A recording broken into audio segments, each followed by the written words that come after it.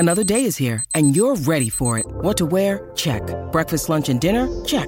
Planning for what's next and how to save for it? That's where Bank of America can help. For your financial to-dos, Bank of America has experts ready to help get you closer to your goals. Get started at one of our local financial centers or 24/7 in our mobile banking app.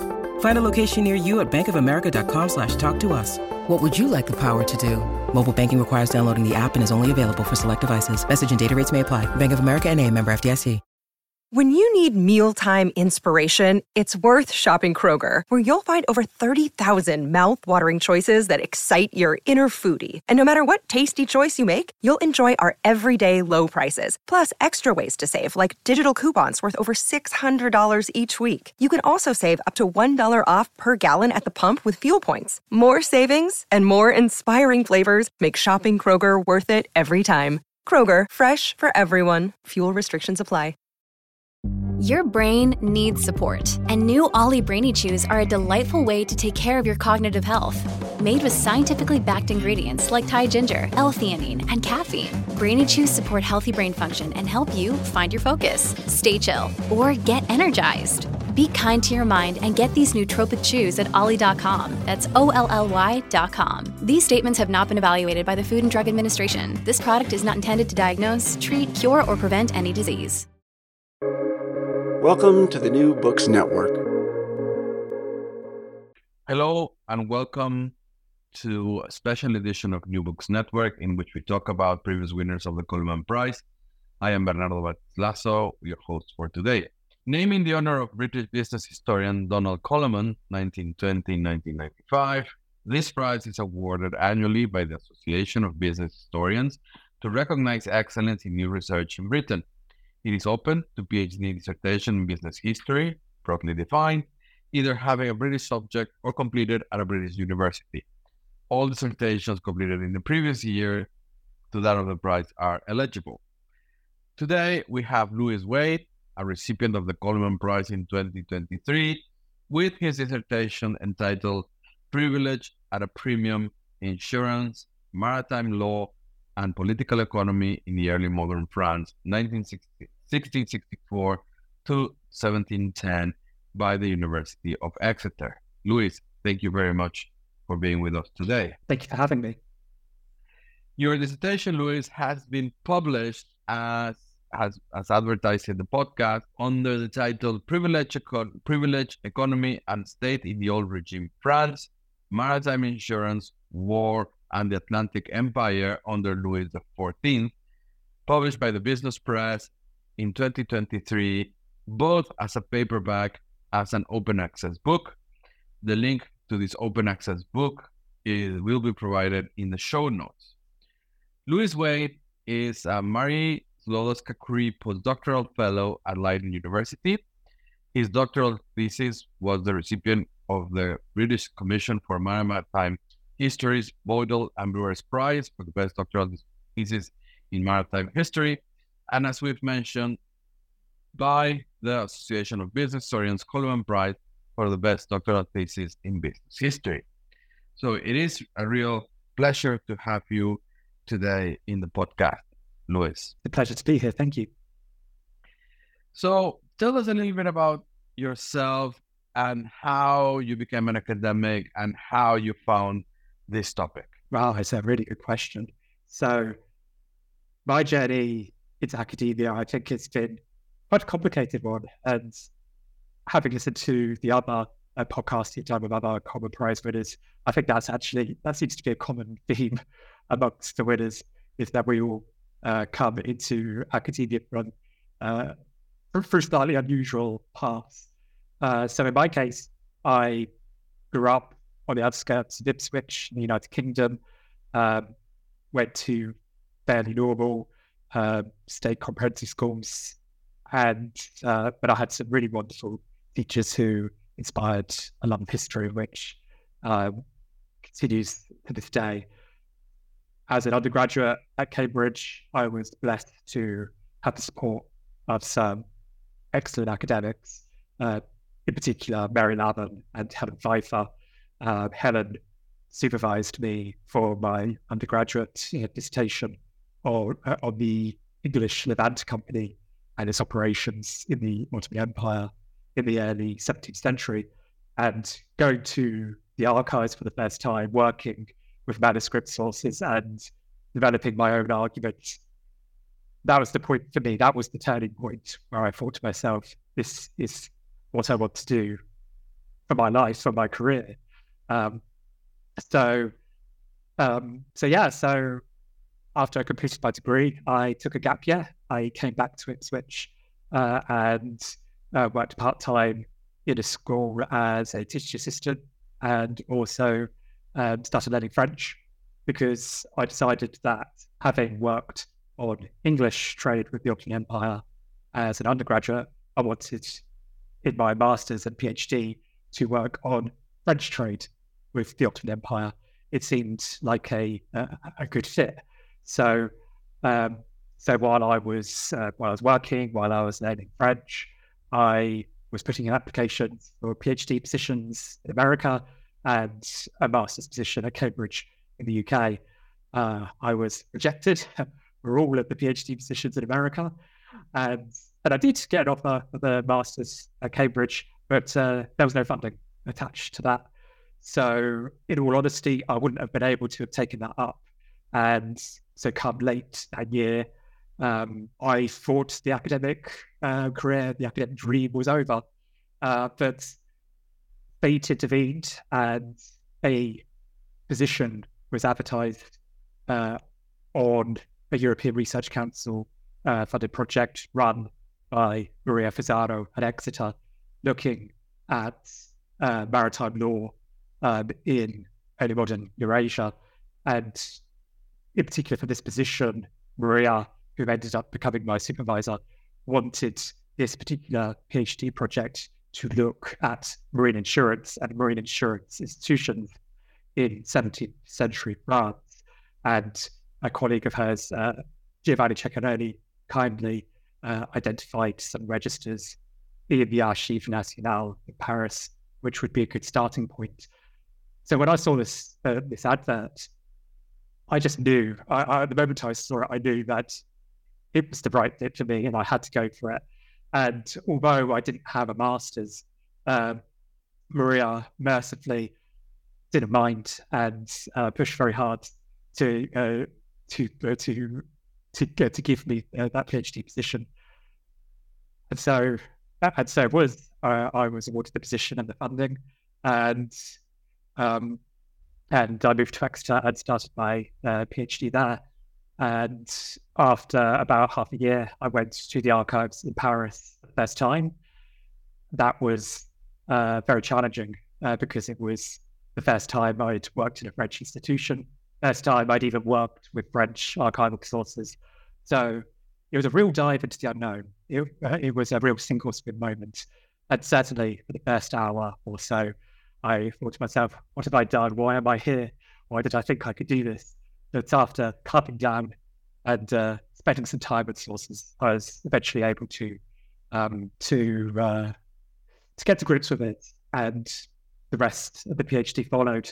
And after I defended my thesis, after a long time applying for many positions and being rejected for many positions, which I appreciate is very common at the moment in the academic job market, I was fortunate enough to, first of all, get a postdoctoral position at the Institute of Historical Research as a fellow for the Economic History Society, and then my current position as a Marie Skłodowska Curie postdoctoral fellow at Leiden.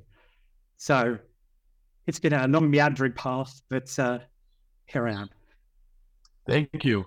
Yes. Yeah, I think it makes the point that there is no straight line in terms of careers for many people, and just go with the flow in a way. But what did winning the Coleman Prize meant for you personally or professionally, given that this happened about 6 months from the time that we're talking, perhaps a little bit more?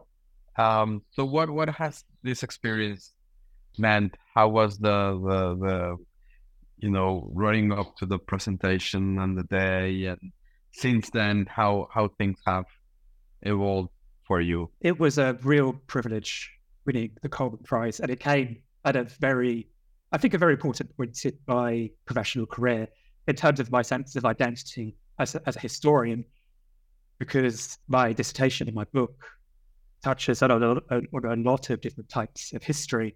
And certainly going through the PhD and then after the PhD, it was hard to position myself as a particular kind of historian. I could potentially suggest that I'm a social historian or a political historian or an economic historian, a business historian, and so on.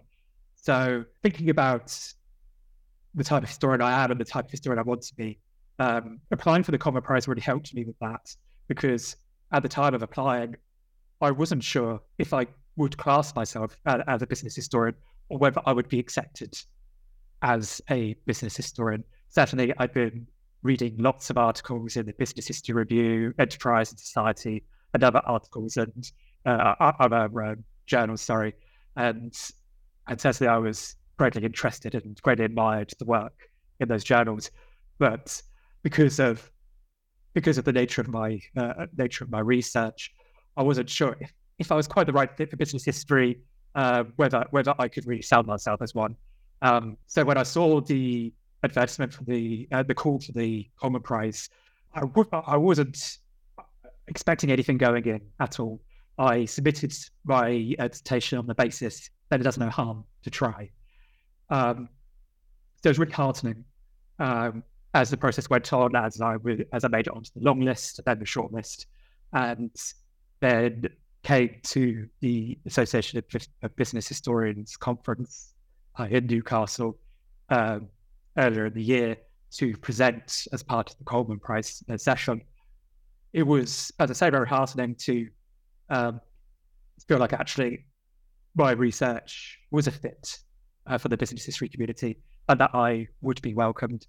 And going into a room and presenting in front of a very large group of people, especially a group of people one hasn't necessarily engaged with before, engaging with that group for the first time is very nerve-wracking.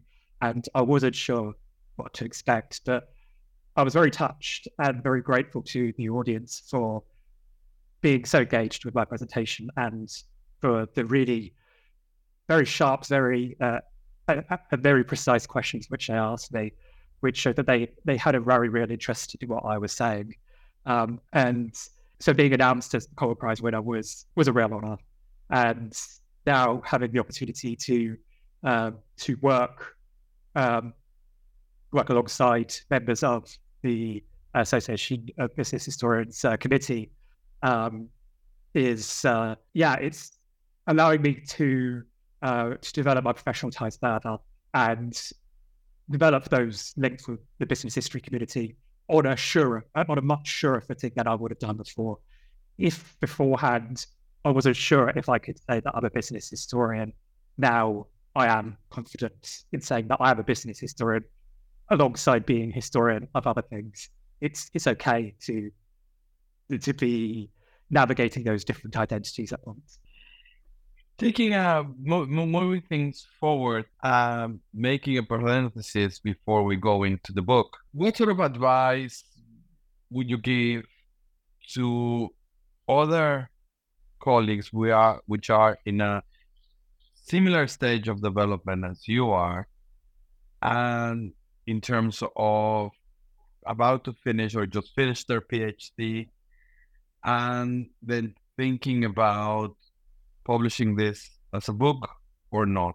You know, the process of, because you've gone through a process of selecting a publisher, and then, as we said at the start of the recording, you secure funding for this publication to be open source, which adds another layer of complexity that not a lot of people might be aware or see the importance of that in the current climate of publication. So some people would go for, so what made you go for the book, and how did you manage this process is the question. So my advice to people finishing up their PhD and thinking about their publication options, first and foremost, is to hang on in there to the extent that one can, of course, with the resources which you have at hand, because the academic job market is especially brutal right now. It is always brutal, but especially so at the moment. And while one is considering publication options, people will inevitably be applying for positions as well, postdoctoral positions, permanent positions, and they might find it takes a while for those applications to bear fruit. So first of all, I'd assure people in that position that they're not alone, that it is very common for these things to take time. So you had your dissertation to hand and you want to think about your publication options, I think the first thing to do is to talk to the people around you. Ask your supervisors, ask other peers, other mentors you might have in your academic network, and see what they recommend. Because having engaged with your work, they will be in a good position to advise you as to how best to pitch your work, whether as potentially one or multiple articles, or as a book, or potentially a combination of the two.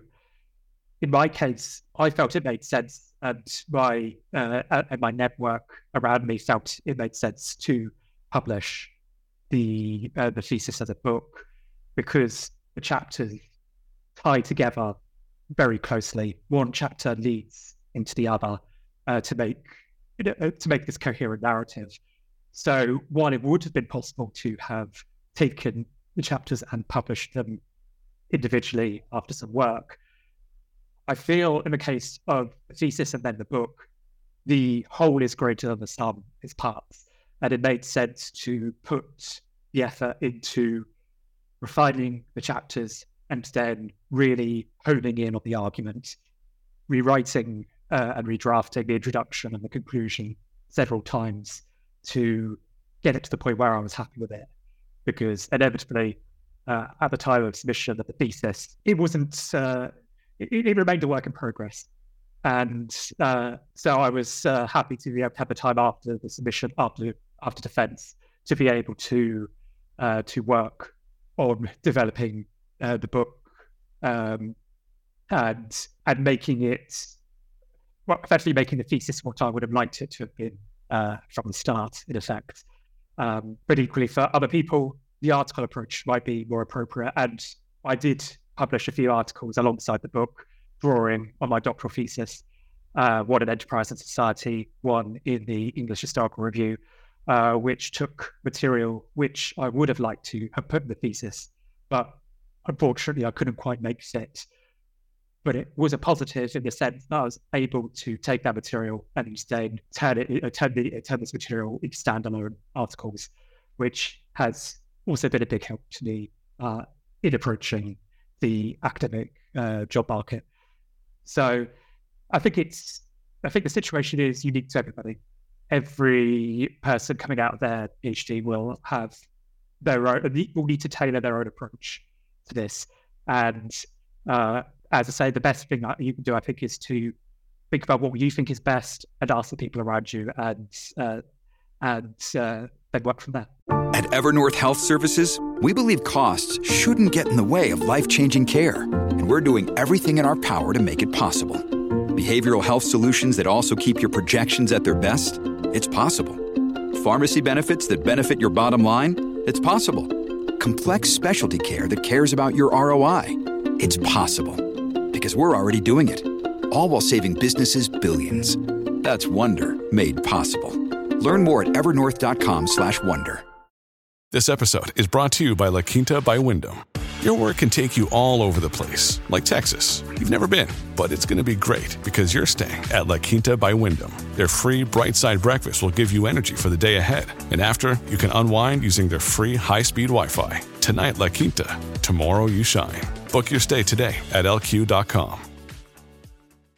That is helpful. And it also opens up to move the discussion and ask you if you could give us at this point a big picture, concise overview of the book, while thinking, what what is it that you wanted to achieve, and we'll pan out or flash out, bring out some of the contributions that you make in the discussion after that. Sure.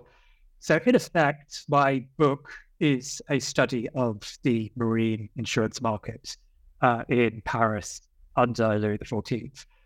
So in particular, I study two marine insurance institutions established by Louis XIV.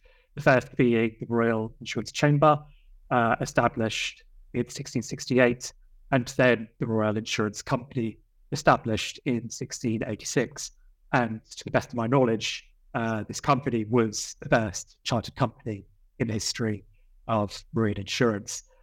So my book works, I would say, on two levels. On the one side, there is the comparative element. I wish to explore the nature of the Parisian marine insurance market and ask the broader question, well, why did Paris not emerge as a leading insurance centre in the way in which London and Amsterdam, the leading markets in this period, and also the chief rivals to Paris, to France more broadly, England and the Netherlands, why did these markets achieve the levels of success which Paris did not? And so the discussion of the book unfolds as a result of that broader research question. And in the process, pivoting to the other side of the discussion, I also want to understand or present a new understanding of old regime France and how state intervention into the economy can give us a unique perspective on the nature of absolutism in this period. So just to remind our viewers, you are talking about 17th and 18th century France. We're talking about the regime of Louis the 14th and the nature of politics, which you bring out into the narrative in a very interesting and subtle way, in which you're coming in and out, and where the creation of these companies and the importance of maritime law or maritime insurance, is sitting within this discussion. One of the other things that you do is that you try to revise the discussion about Colbert and Colbertian policies, and to what extent it was really just it has these great tones of these policies, and in the process you also give us a very interesting insight into the actual workings of mercantilism at this point in time, because it's a leading question. Why would French government officials or the king be interested in developing a maritime insurance market? You say it's a leading question. I think it's an excellent question, actually. So in effect, marine insurance was one of the key markets which was driving forward the development of Amsterdam as a major commercial centre, and slowly but surely, London would rise as well to prominence on the back of, or at least with great support from its marine insurance market. Marine insurance and commerce more broadly go very nicely hand in hand because of the way in which the marine insurance market allows merchants to spread their risks, and the Amsterdam and London markets were able to do this on a level which other markets up to this point had not been able to do, and so it very much created this virtuous circle. And France looked on at the economic development of England and the Netherlands, of London and Amsterdam, with a great deal of envy and also frustration that France wasn't getting a slice of the action itself. As far as the French were concerned, first of all, Jean-Baptiste Colbert Louis XIV's eminent Minister of Finance, Colbert was very frustrated because, as far as he was concerned, France was this incredible kingdom with this abundance of natural resources and incredible wealth.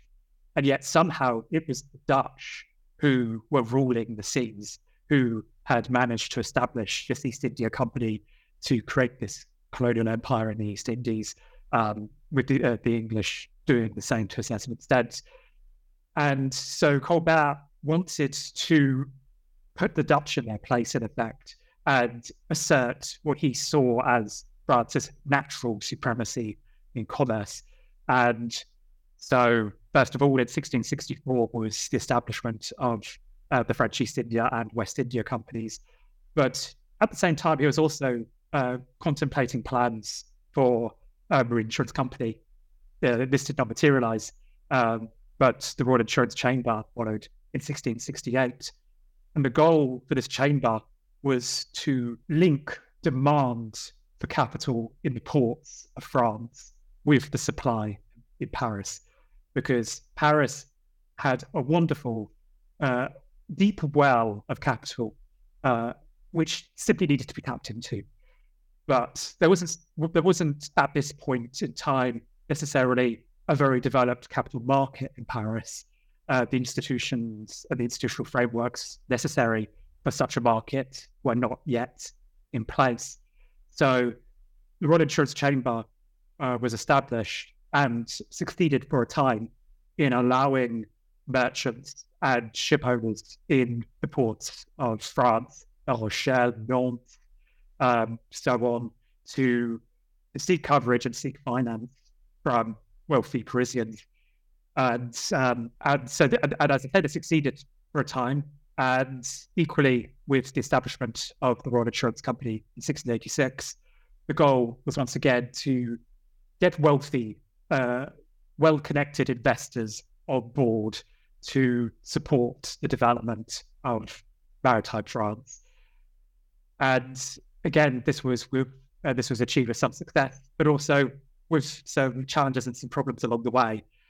In the end, Paris was never able to achieve the sort of success which Amsterdam and London were able to achieve.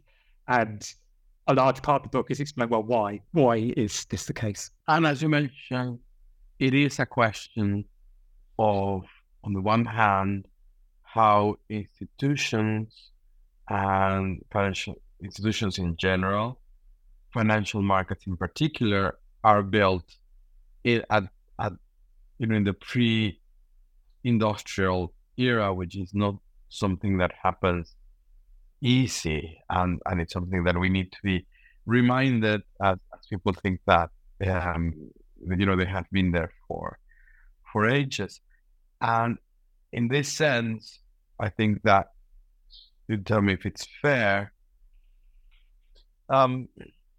maritime insurance is pointing into an issue that becomes more prevalent during the Industrial Revolution, and that is the fact that individuals, family-run firms, no longer are able to assume the full risk of an enterprise.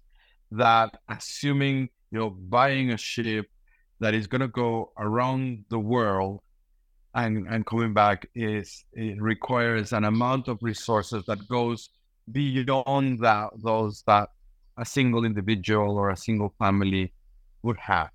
Would that be fair? I think there is a great deal of truth in that.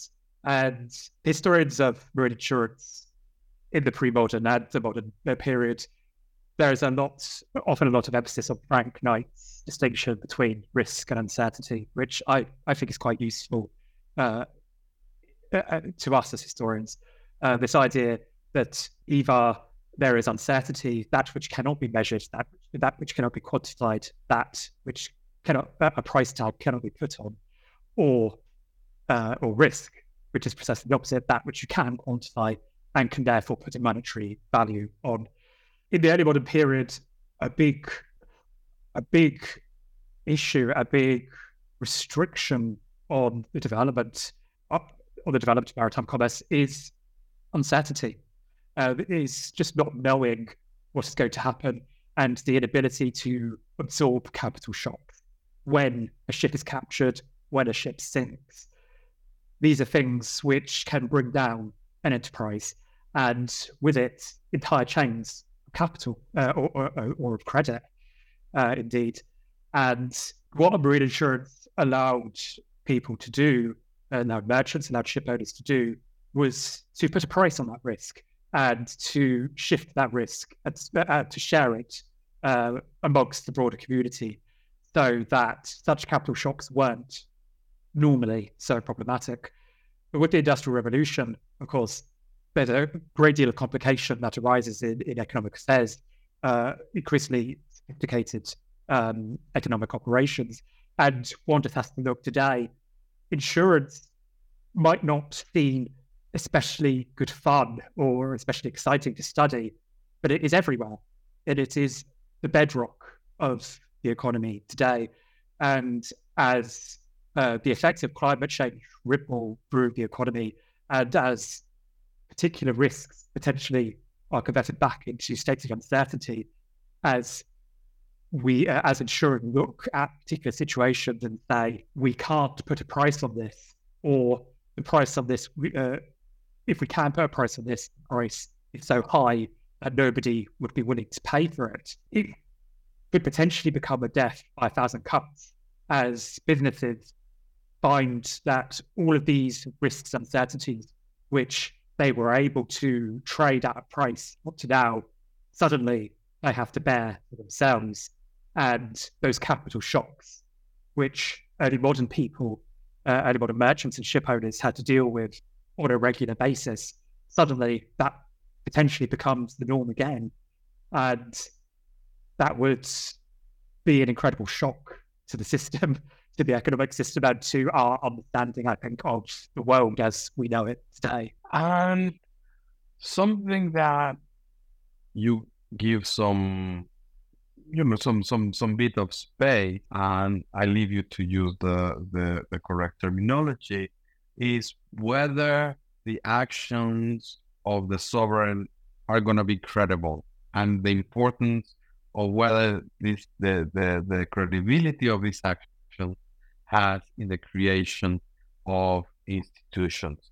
And you revisit this idea in the creation of these two markets. Would you kindly elaborate a little bit on this? Certainly. So I was especially drawn to the argument on credible commitment following the publication of Ron Harris's book, Going the Distance, a few years back with Princeton University Press. So Harris's argument, which applies to the English and the Dutch East India companies, is that what England and the Netherlands were able to offer to merchants, which other countries, including France, could not, was this credible commitment to not expropriate the resources of their subjects, in this case, merchants. To put it another way, those who invested in the English and the Dutch East India companies were, in Harris's argument, able to do so, confident that the money they invested was not going to be seized by the sovereign and used for other purposes. And for Harris, it's this distinction that explains why the English and Dutch East India companies arise so early in 1600 and 1602, so long before other countries established their own East India companies, and also why they achieved such a great deal of success where other companies, including the French East India Company, established by Colbert, did not.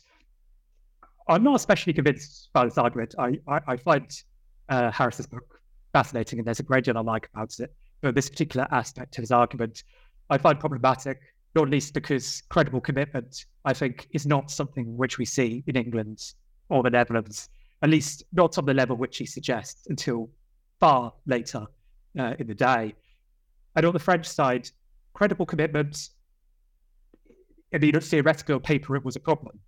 Theoretically, Louis XIV was an absolute monarch whose power was unchecked by other institutions. But in reality, historians of France have been pushing back strongly against this perspective for many decades now.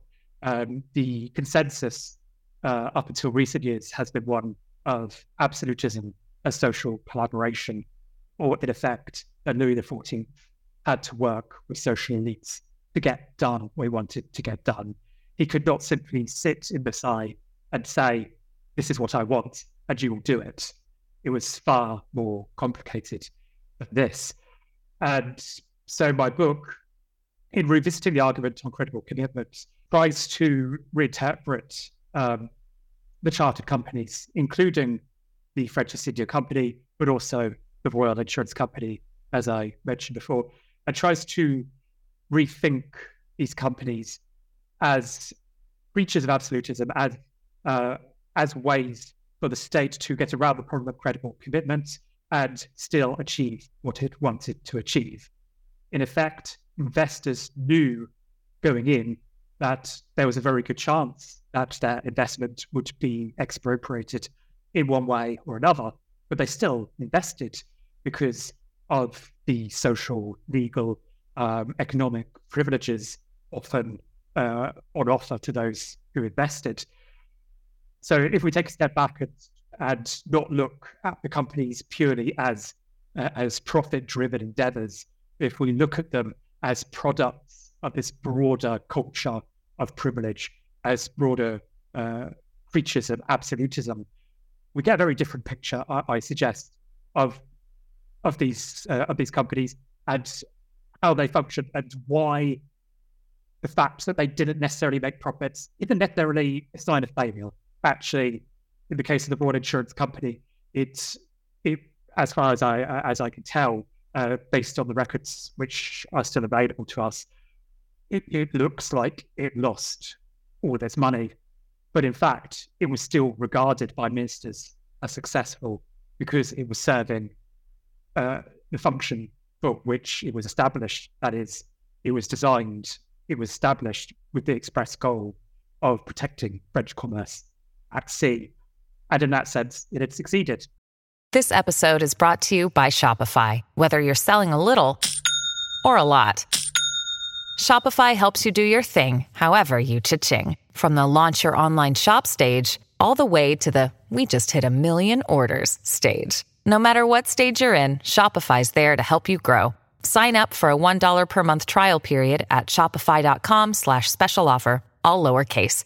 That's shopify.com/special offer. And that's one of the things that I very much like from your discussion, without making this a whole discussion of credible commitment and North and institutions, but certainly a little bit of a small criticism in this overemphasis into property rights as the drivers of long-term institutions and long-term development, which is probably at the heart of colleagues like Acemoglu, who's been very successful with their books. But there's been some discussion on that. But let's move on. You use a wealth of archives, and you've already told us that it was the first time that you went to work with the French archives. So what other sources of material were you bringing together to tell this very rich story? So the base for my research were the institutional registers for the chamber and the company.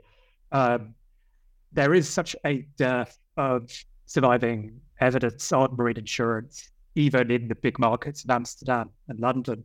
So the registers which are in Paris for these institutions is quite extraordinary. And I was very lucky to be able to work with them and get so much out of them, especially since these registers are of such a diversity. There are the quantitative registers. So in effect, the policy registers themselves listing the individual policies one after another, the amount underwritten, the voyages being insured, what was being insured, and who was doing the underwriting. And this allowed me to present a big macro picture of the two institutions and track their underwriting over time. And in the case of the chamber as well, the track record of individual underwriters. But also you have the more, what I would say are more qualitative registers as well, in particular arbitration registers, which go into a lot of depth as to how conflicts emerged and how these were resolved. And I was able to pair the arbitration registers with the court records of the Parisian Admiralty Court to present a slightly different picture from the one which institutional economics often presents for conflict resolution. That is, in the case of 17th century Paris and for marine insurance, it wasn't simply a case of choosing arbitration over the court system because it was cheaper and so on. In fact, the two went hand in hand. Arbitration and litigation were mutually coherent. They were the mutually coherent strategies, and often arbitration was used as a first step, which would then be escalated to litigation if necessary, or even vice versa.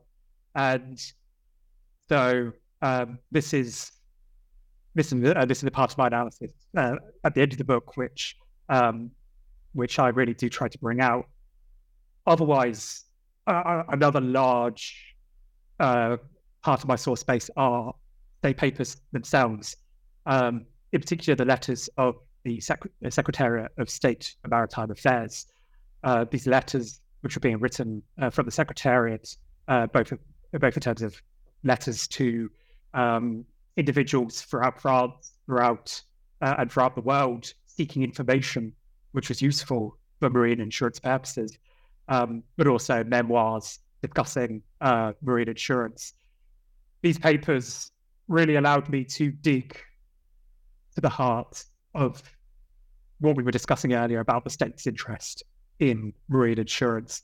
It was here that we really see why the state was interested and the lengths it went to support these institutions, because, of course, Paris is not a natural place to establish a marine insurance market. These institutions needed help, and they got a great deal of this support through the state and its information networks. And these state papers allowed me to track these information networks and how they were used in service to the needs of marine insurers. You've told us a little bit about what is innovative, what is new in your work, and what have you questioned. You've told us a little bit about the sources that you've used. Well, what do you think is most distinctive, innovative, or borrowed from other disciplines or methodologies in your work? What's most distinctive? Goodness, that's a very good question. I think potentially, I think the most distinctive element was pointed out to me actually in my viva for my thesis by my external examiner, Anno Moyer. He pointed out to me just how much my methodology and my way of approaching the topic was being shaped by Boydell and his work. And while I've always been a big fan of Boydell and I've always brought his work into my own, I hadn't quite realised up until that moment just how important his way of understanding the world was to me as an historian. And so that when I was writing the book, that was one of the main things I was doing, was bringing this distinctive Boydellian perspective into the core structure of the book, so that I could write this histoire totale, this total history, as Boydell calls it, which allowed me to bring together these social, political, economic, legal elements all together in a coherent narrative, so that looking at these underwriting portfolios of these institutions alongside legal practices, litigation, alongside even religious practices and religious solidarity, these elements all make sense because of the framework which I adopt thanks to Boydell. And I think that's probably what's the most distinctive thing about the book,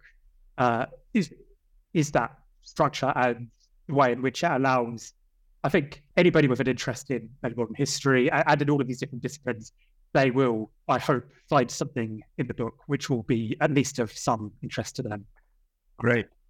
And what would be the interest of business people today from this research? You've talked a little bit about climate change. You've talked about insurance, but what would you expect business people to be drawn into reading your book? So for business historians, I think the book is what I hope will be a good reminder of the importance of historical context in the nature of institutional development. It's very easy to apply and to bring anachronistic baggage with us when trying to approach questions about the past. And I did this myself in approaching the thesis and the book. My original question was my original desire was to understand, well, why did the Parisian insurance institutions fail where those of Amsterdam and Paris and London, did not? And actually, that was a very in posing the question in those terms. I was bringing a lot of baggage with me. I was looking at it from a very modern perspective because, as I was saying before, these institutions were not failures, at least not in a way which they were not failures in a way which would be so easily described as failures.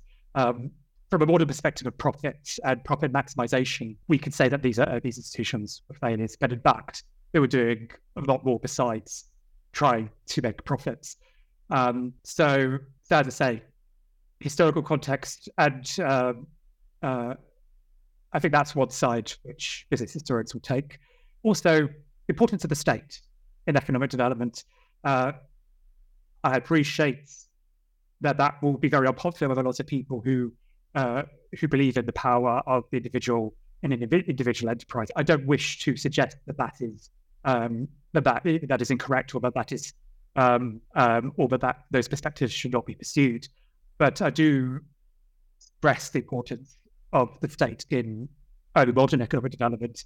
And I think, coming back to the point you were saying before about climate change, the state is going to be once again a pivotal actor in economic development as we make that transition away from fossil fuels towards green technology. This is not something which the private sector alone, I would suggest, is able to do. As I say, by itself, it will need support. And there are, I think, real echoes across the ages. This common thread from the early modern period to the modern period in the role of the state in doing this, and also in responding to geopolitical tensions and competition as well. In the 17th century, it was France and England trying to push back against Dutch dominance in commerce and shipping. Today, it is the EU and the United States trying to push back against Chinese dominance in the procurement, the refining, and the utilization of the elements needed for the green transition. The state, whether we like it or not, matters. It mattered then, and it will matter again to us now. And that ties very nicely to one of our previous podcasts on the varieties of capitalism and the role of the state and the interaction between business and the state, which I will add to the show notes as well. A final question, if I may, which is, what are you working on now? What is your next big project? So this is, I think, we come full circle, in fact. So I was mentioning at the start of the podcast that I was hoping originally to work on, for my master's and PhD, on French trade with the Ottoman Empire. Fate intervened to bring me to marine insurance, but now I'm finally returning to this original interest in France and the Ottoman Empire. So in particular, I'm looking at France's trade in woolen cloth with the Ottoman Empire. And this builds very nicely actually on my doctoral research, because the narrative which historians have presented to date comes in two parts for the most part. Firstly, the analysis tends to center on the interventions of Colbert who was everywhere in the French economy in the 1660s and 70s up until his death in 1683. Colbert intervened in this industry to try and promote French trade with the Ottoman Empire. And then in the first half of the 18th century was the golden age of this industry and this trade with the Ottoman Empire. It was France's fastest growing industry and a real staple of the Mediterranean French economy. But how we get from Colbert's interventions to this golden age, I argue, actually hasn't really been explored. Colbert died in 1683, but the factories, the cloth factories he was supporting, were on the verge of bankruptcy, and trade with the Ottoman Empire remained fairly weak. The English remained the dominant players, and yet within 17 years, by the turn of the 18th century, France was establishing itself as a major player alongside the English, and within a few decades would become the dominant player. So why? What happens in this intervening period to explain this rapid change of fortune? In exploring that, I seek to shift the perspective by looking in part not only on the Mediterranean perspective, that is France's trade with the Ottoman Empire, but also the trade of this cloth in Asia more broadly, in particular in India, in Siam, through the French East India Company. The investment of the French East India Company in this industry was very significant. And I see this as the forgotten part of the story. This investment helped to underpin the development of the industry through this pivotal turning point in the industry's history. And so looking at the industry from this Asian perspective rather than strictly Ottoman perspective, I seek to argue fills this gap and helps us to understand why the industry developed as it did. The project is at an early stage, and I am having great fun at the moment working through some archival material, and I look forward to being back in the archives in the coming months to continue the project further. And we look forward to having you back in New Books Network when you have the publication out, because I'm sure it's going to make another riveting read. So, Louis Wade, thank you very much for being with us today, recipient of the Coleman Prize in 2023, and with the dissertation that is published now as Privileged Economy and State in Old Regime France, Maritime Insurance, War, and the Atlantic Empire under Louis XIV by the Boydell Press, and as a paperback and open access book. The link to the open access book will be in the show notes. This was Bernardo Batislazo. Thank you for being with us. If you're a subscriber, please give us a comment or rank us. And if this is the first time that you listen to us, then do consider becoming a subscriber to New Books Network. Louis Wade, again, thank you very much. Thank you. It's been a real pleasure. And thank you to our listeners.